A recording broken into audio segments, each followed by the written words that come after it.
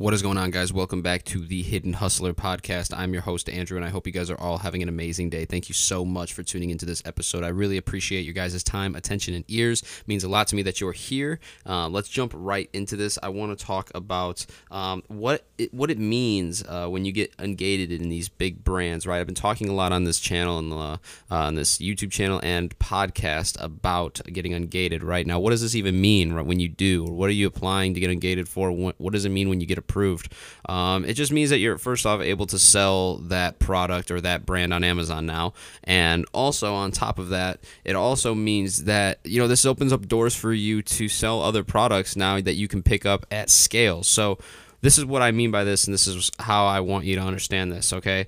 When you start selling like big name brand items, right, you can pick those up at more places. So for instance, for me, I was picking up books, right? When I was picking up books, I could only go to 2 or 3 places to pick up the books.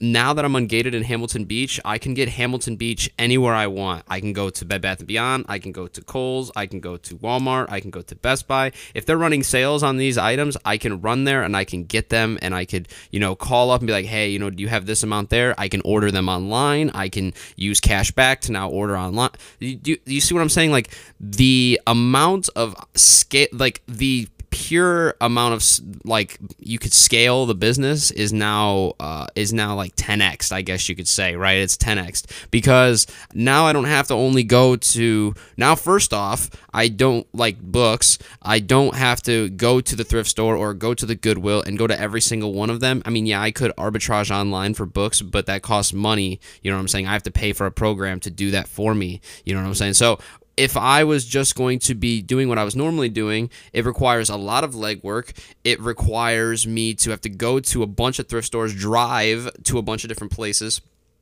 and etc. So, I have to do all of that, but when I get ungated in these brands, now I can order Hamilton Beach from my fucking bed.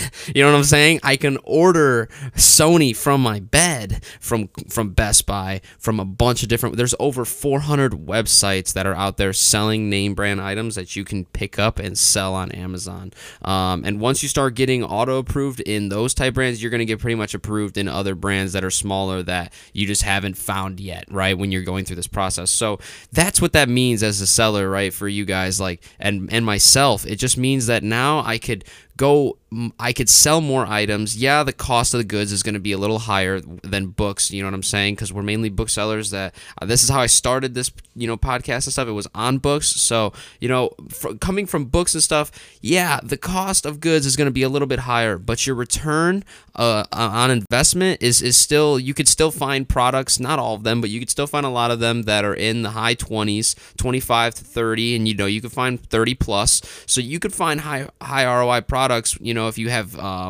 programs that you use. But on top of that, you can also, like, it's about finding the 15 to 20% ROI products that are consistently in stock that nobody else has. They're called replens in the online arbitrage game, and it's those type of items that you can make consistent money on.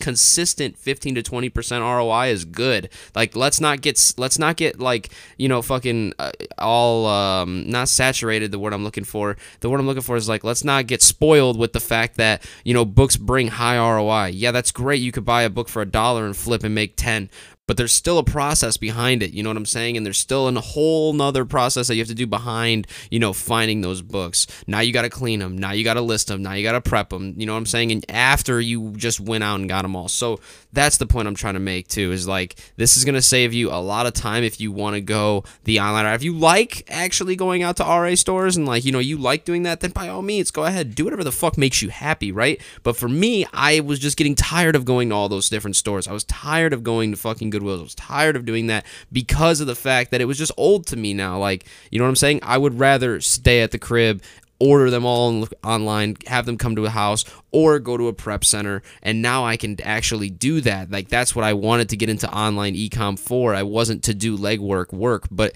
you have to do legwork at the beginning in order for you to get to where you want to be. So in order for me to get here, I had to sell and do that for 6 months, and I did. But the point is that it opens those type of doors, right? It opens for you to not have to do the legwork anymore if you really didn't want to, and by no means is saying that doing doing the legwork is the wrong way. There is no wrong way. There is no right way. I want to put that out right now, that it's all based on preference and how you want to run a business and what you want to do and what direction you want to take it in. So do not take me saying that as a bad thing. It's whatever you prefer, and I just prefer to take it the online route. So that's what I wanted. That's actually why I got into online e-commerce anyways, because I wanted to do all things online. So with that being said, that's the doors that it opens. It opens the doors for you to getting the opportunity to sell strictly online if you want to. If not, you could start going to the bigger retail stores and going and picking up those name brand items at scale, and then you could start traveling and going to different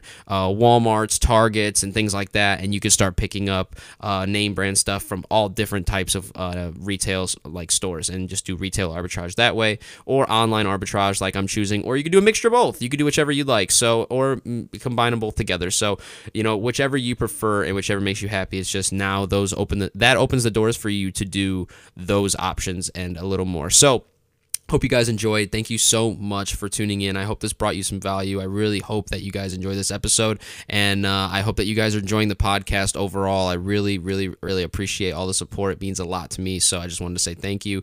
But other than that, I hope you guys have an amazing day. I hope you guys are having an amazing week, and I will see you guys in tomorrow's episode. Peace.